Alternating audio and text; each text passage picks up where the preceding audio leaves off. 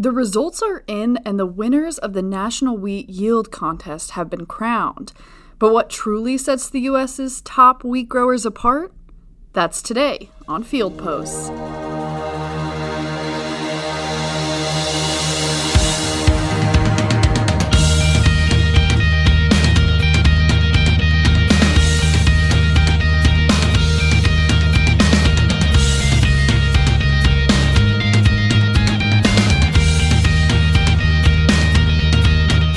Field Post is a DTN Progressive Farmer podcast that dives deeper into the most important trends in agriculture to explore the business's cutting edge.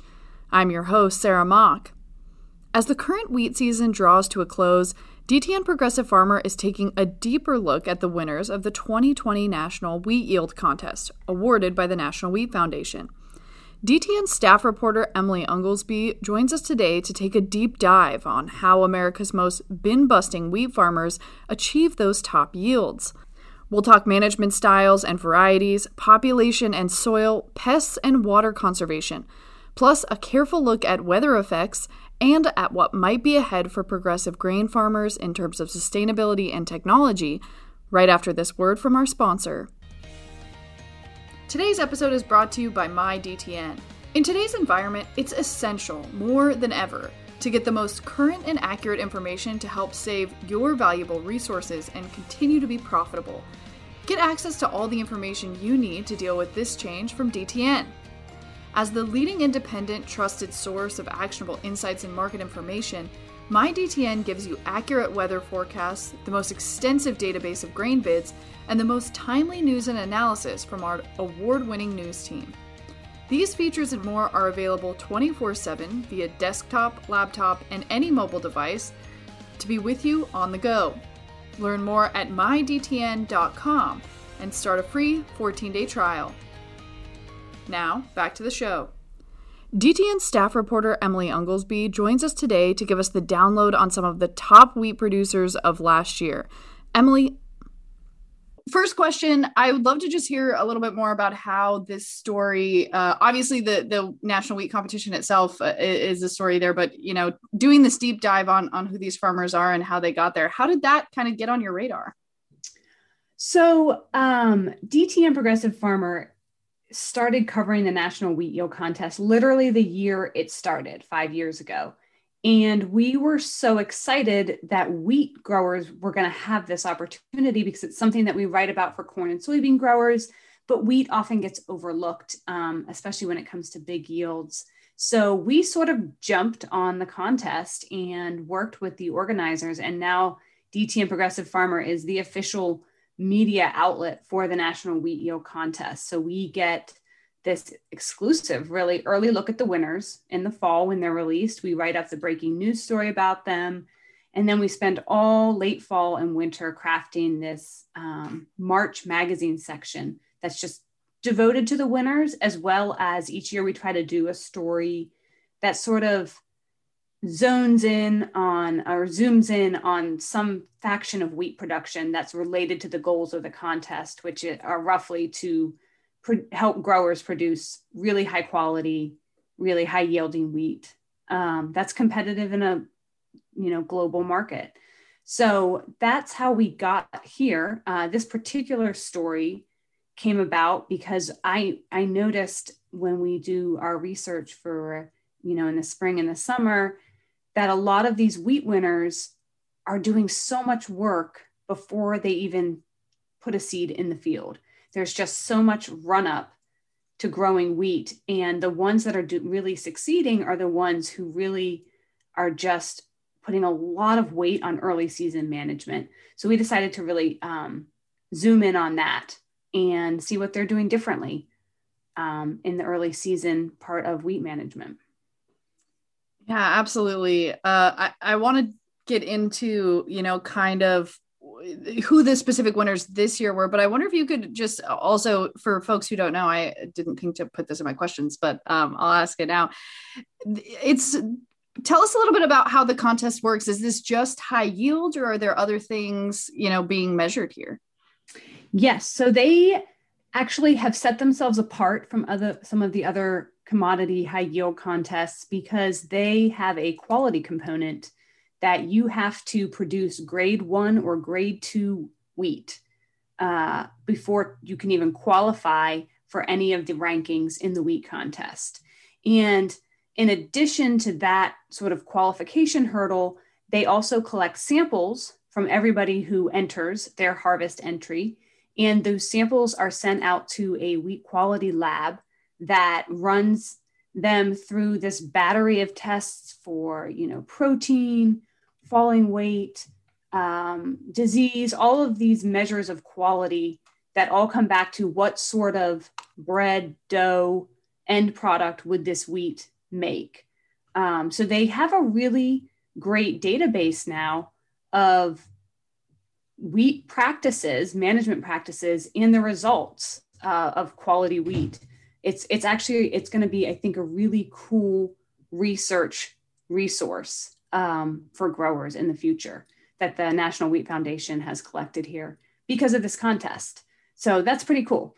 And they do recognize just raw high yields, but they also have some cool categories where they look at farmers who are yielding the highest above their county average. And we can get into that a little bit later, but it really opens up the contest to a much wider geographic range, recognizes innovation in all sorts of different environmental and crop producing conditions. And it's the only yield contest that's doing that. And I think it's a really cool way to get a lot of participation and recognize a lot of growers who would not necessarily be recognized in just a raw high yield competition. Absolutely. I think that's such an interesting part of this whole conversation because when we look at maybe like a corn high yield contest, if you're not like in, central Illinois or maybe on the banks, a river bank in Virginia, you don't really have much of a chance. You don't, right.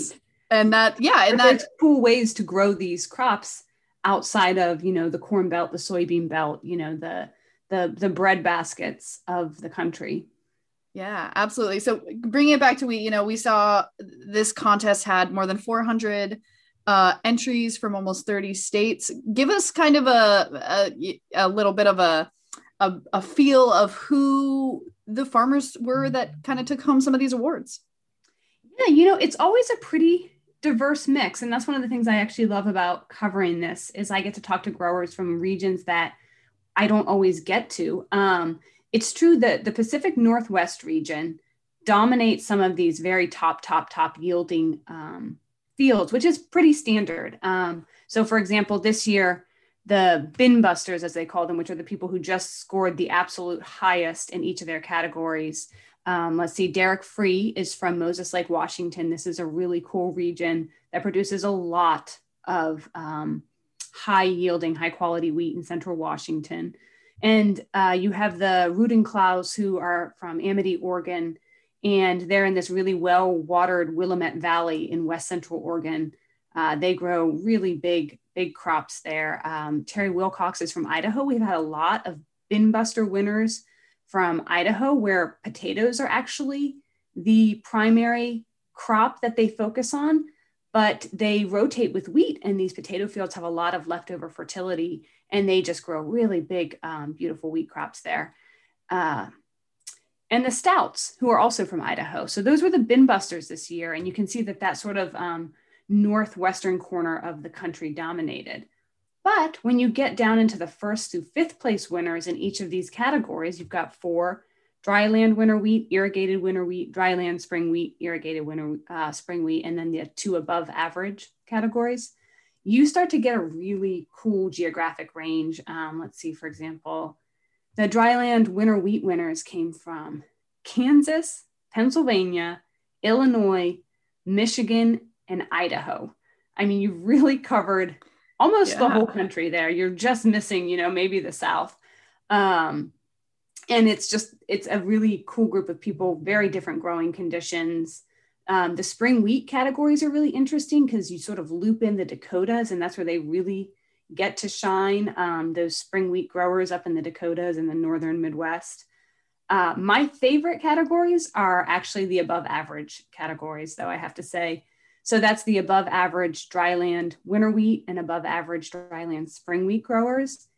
It just gets you in touch with these farmers who are yielding so out of proportion with their neighbors. And it's a really nice way to sort of zoom in on these kind of semi-arid regions, more marginal land, parts of the northern and southern Great Plains, basically, where yields aren't technically as high as they are elsewhere, but farmers are doing way more with what they have, moisture and soil wise. So to me, in many ways, they're the real innovators here, because they're turning, just a few inches of rain into really high quality wheat. For example, I wanted to highlight one of the spring wheat, the dryland spring wheat above average grower was a grower named John Wart. He's up in the Dakotas, and he got 7 inches of rain the whole in his growing season for his spring wheat. Whoa. But because his family has been no-till since the 80s, their soil was just able to hold a lot of the moisture, and his field yielded 160% above his county average. So they're just farmers doing a lot with a little. And to me, that's just kind of the story of wheat. Like it's such a flexible, tolerant crop, and it really meets every grower where they're at. And that's a really cool part of this contest, that you can showcase that. Yeah, absolutely. I think that is what can get lost. I'm thinking of in other commodities, where this, top corn winners come in at like 600 bushels an acre, and it's very impressive and cool, and like what great bragging rights, I suppose. But I think for the average farmer, it's like, okay, well, I may be averaging 230 or 250. And so I'm not aiming for 600. I don't really know that there's much for me to learn from someone who is Right. achieving that. But I think wheat, and especially these percentage increase awards, really do give folks a chance to say, maybe I should take a look at what these other farmers are doing. Maybe there's something to learn from how these other farmers are operating. And you mentioned, how much early season prep played into this equation for some of these farmers. Talk to me more about what is setting these farmers apart. Yeah, so it's early season prep is sort of a part of the bigger category, which is just that they manage wheat really, really intensively. It's I think one of the growers we talked to called it sort of intentional management. Every decision has a reason behind it. And that reason has probably been researched to death before it got to the field. So I think that's a really big difference. A lot of these guys treat wheat like a really high value crop, and it shows. They are scouting year round. They're pulling soil samples year round. They're running leaf and tissue samples during the season. They're building grids in their field so they can sort of fine tune, okay, this 20 by 20 patch of ground gets this much nitrogen because I know based on its production history that it's going to use that all. There's just a lot of precision, a lot of thinking really hard about planting population and seed type and variety. And across geographies that I've mentioned, I would say this intensive management is really what sets these guys apart. Emily will be right back with you after this quick word from our sponsor. This episode of Field Post is brought to you by DTN Ag Marketplace. Marketing is a year-round business, but it's not your only job. As you focus on field work, monitor your opportunities, and easily make an offer with help from the free DTN Ag Marketplace app. DTN Ag Marketplace facilitates end-to-end grain sales on your schedule. From your mobile device, you can easily connect to local agribusiness to view current cash bids and futures to sell your grain. Need more accountability in your marketing program? The app lets you set goals and monitor progress and enter and track inventory. Start to confidently market your crops with DTN Ag Marketplace. Download it today for free in the Apple Store. Now, back to the show. And we're back again. Joining us today is DTN's Emily Unglesby. Emily, I wonder if you could dig into that a little bit. When you're looking at, I think there's always a lot of buzz, of course, for contest winners about varieties. There's always a lot of buzz around, equipment or specific practices used. Any of that any patterns emerge there? Yes. Planting population is something that people experiment with in corn and soybeans, but I'm not sure anybody uses it as beautifully as these wheat growers. They just sort of use it like this fine instrument. They tweak it, they tune it so it fits their exact needs. And wheat is such a great crop for this because of its tillering capacity. So each plant can turn into, 10 tillers, 12, maybe just 3, depending on when it's planted and how many plants are around it. So you'll see a lot of wheat growers use this to their advantage. Some of them in, say, Kansas and Oklahoma, Texas, they don't have a lot of moisture to work with, so they will lower their planting population, and that each plant then gets sort of the absolute maximum amount of resources they have. But some of them have found that because the fall emerging tillers are much more productive than the spring tillers, even in highly fertile regions, they're lowering the populations, but planting earlier. So each plant just packs on more tillers and they ultimately get more yield with a lower population. And then there's people who actually want a field bristling with plants. I talked to a wheat consultant from Pennsylvania, and he has learned to really stuff his fields with really high planting populations because he realized he has 2 crops out there, the wheat, the grain, and wheat straw, which is in really high demand in his part of the world. So planting population, especially in wheat, is just a really versatile tool that these high yielding growers have learned to tweak and to fit, to match their exact growing condition. And that's kind of just one factor that they play with, but they do it really well.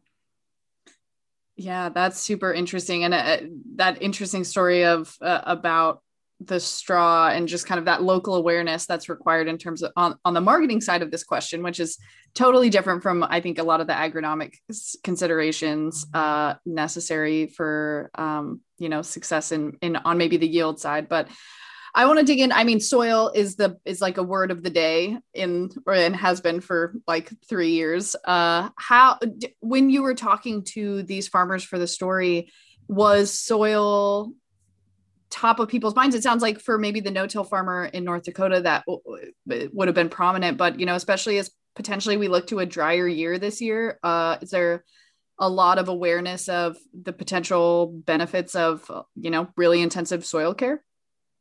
Yes. And in fact, a couple of the growers mentioned that they were dedicated no-tillers, and you find a lot of no-tillers among the wheat growers in part because so many of them are in semi-arid regions of the country.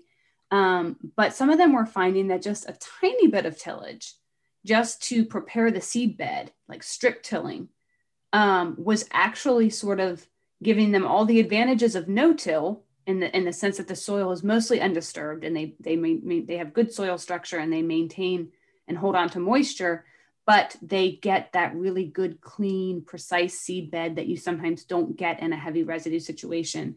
And then their fields were really off to the races. I know Travis Freeberg, who was one of the above average winners, has found that. So people are playing around with how to best manage their seed beds, how to make their soil types work for them. And yeah, that's something we definitely need to explore more, I think, in future contest articles. Yeah, I want to talk. Well, I have you as one of our resident experts on this as well. Especially as some of those farmers looked ahead, looking back on the year that was, but also looking ahead, are there big pest pressures for wheat that folks are concerned about going into the new season? Yes, definitely. Especially growers in those irrigated high rainfall regions. You get a lot of, crops aren't the only things that love moisture in high yielding environments. You get a lot of diseases, the head scabs, the rusts, a lot of foliar diseases, insects like slugs love those wet environments. In the drier regions, you hear a lot of concern about viruses, which don't need the moisture. They just need this specific kind of grain mite that can infect the plants and then they can take off. So a lot of wheat growers in the contest are very, very intentional about picking varieties based on their local disease and insect resistance. And I'm learning that a lot of these varieties have a shelf life as a result, because as we know, bugs and diseases slowly or quickly evolve tolerance to resistant varieties. And it starts to break down. And it sounds like the shelf life is about 5 to 7 years. So another thing that these high yielding winners are doing is they're constantly shopping varieties. They have one in the field, it's working well, but they can see it starting to break a little. They know they need something that's going to be very rust resistant or very scab resistant. So they are always trying new ones, always working with their agronomists, with their seed dealers, with their universities, looking for the next best resistant variety. And that's pretty key to staying ahead of pests for these growers. I have to talk as well about that is a great segue into kind of this conversation about sustainability. I think as a new administration transitions in at USDA, and as there seems to be a bit of a sea change across the country and around the world, perhaps, on some of these issues. I wonder how, from talking to these farmers, how are they thinking about the sustainability of their operations, of their crop mix, of wheat in particular? Is that something that's at the top of their mind? I think it is. One of the cool things about wheat growers in this contest is I learned early on, this was a question that you commonly ask corn and soybean high yield growers, which is, yes, your field netted this huge number. Was it profitable? What was your return on investment there? Because people are throwing the kitchen sink at the crop to see what happens. And that's the cool thing about yield contests. You learn from that. But I always would ask people, what was your return on investment? And the wheat growers, the vast majority would be sort of confused by the question and would say, well, I'm not really doing anything different on these winning fields that I don't do for all my wheat fields. I can't tell you how many times I've heard that. So that, I think, is a little unique to the wheat contest, in that these guys are using these sort of cutting edge, precise nutrient management practices across their whole fields. And I don't think I ever talk as much about variable rate fertilization in interviews as I do when I interview wheat growers in this contest. Such a high percentage of them are doing really intense sampling to figure out where their fertilizer is best used, when it's best used. I know one of the former winners from Colorado, people had just done fall fertilizing for so long in his region, but he actually just stopped and was like, I'm not sure where. He started realizing via soil samples that fertilizer was disappearing by the time he needed it in the spring, and he just stopped doing it. And now he does all of his fertilizing in the spring, which is riskier, but it's much more sustainable for him. He's not losing nearly as much nitrogen. And that's a hard switch for a grower to make, especially when there's a long history of it being done a certain way in your crop. So in terms of nutrient management, I think wheat growers are ahead of the curve. That said, there is a lot of fungicide and insecticide use that might be described as sort of prophylactic, sort of treating fields for things that you haven't actually seen in them, just because you have they might be coming. But that is, I would say, an issue for all of agriculture that we need to reckon with, not just specific to wheat producers. And sustainably, as far as water conservation is concerned, wheat is sort of naturally a super sustainable crop. There's a reason that in this contest, the irrigated categories are among some of the smallest ones, because most of the wheat grown is dry land. It just uses, the rain that falls from your sky. And it is just biologically one of the best crops in the world for making the most of rainfall, for hanging on during dry conditions, and just making the most of an inch, at grain fill. So it is by itself a sustainable crop. A lot of the growers who grow it are in regions where you don't have endless resources. And I think the result is that wheat production is one of the most sustainable crops that we grow. Yeah, and I think it's worth mentioning, we talked a little bit offline about even just the fact that, uses for wheat are a little bit different than for other major grains. And I think that also could play into if you're having a broader conversation about the sustainability of grain crops in the United States, I think wheat comes out on top in a lot of those conversations as well. Definitely. Well, my final question, I think, here is just about, obviously the future is very uncertain. We are not really into predictions at the moment, just because if we, thinking about where we were this time last year, predicting no predictions would have come true. Right. But amongst these farmers, I'm curious how they are thinking about the future, how they're thinking about technology, how they're thinking about, changing practices or adopting new things. Was there any patterns there in terms of how they think about those things, how they consider new investments before they make them? I think a lot of them would say the future for them is just sort of fine tuning what they do now. There are a few looking at new markets, which is cool, but a lot of it is just sort of taking tools that we have out there, like variable rate fertilization, like high precision irrigation, like, really, really cutting edge breeding techniques, and just fine tuning that to their operations. I mean, I think intensive management, giving wheat sort of the attention that we usually reserve for high value specialty crops or these high investment commodities like corn and soybeans. I think that's really the future for these guys. Wheat responds, it's a humble crop in a way, but it responds really well to intensive management. And I think that's what these contest growers would say, winners would say that they are, and plan to do in the future. You can read Emily's stories and find up-to-the-minute reporting on all things crops at dtnpf.com or in the monthly DTN Progressive Farmer magazine.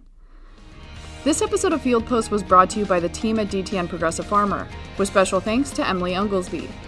This episode was produced and edited by me, Sarah Mock, with support by Greg Hillier and Kylie Swanson. And a big thanks to all of you for listening. If you liked the show, please rate, review, and subscribe wherever you listen to podcasts. And until then, remember, the future of farming is here.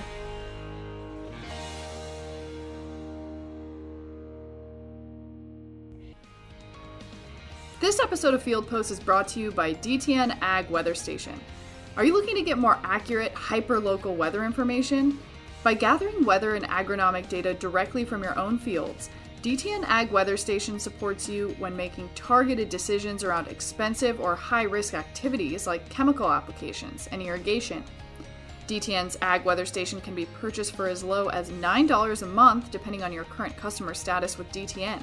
If you're looking to increase your weather accuracy while saving time, please visit dtn.com.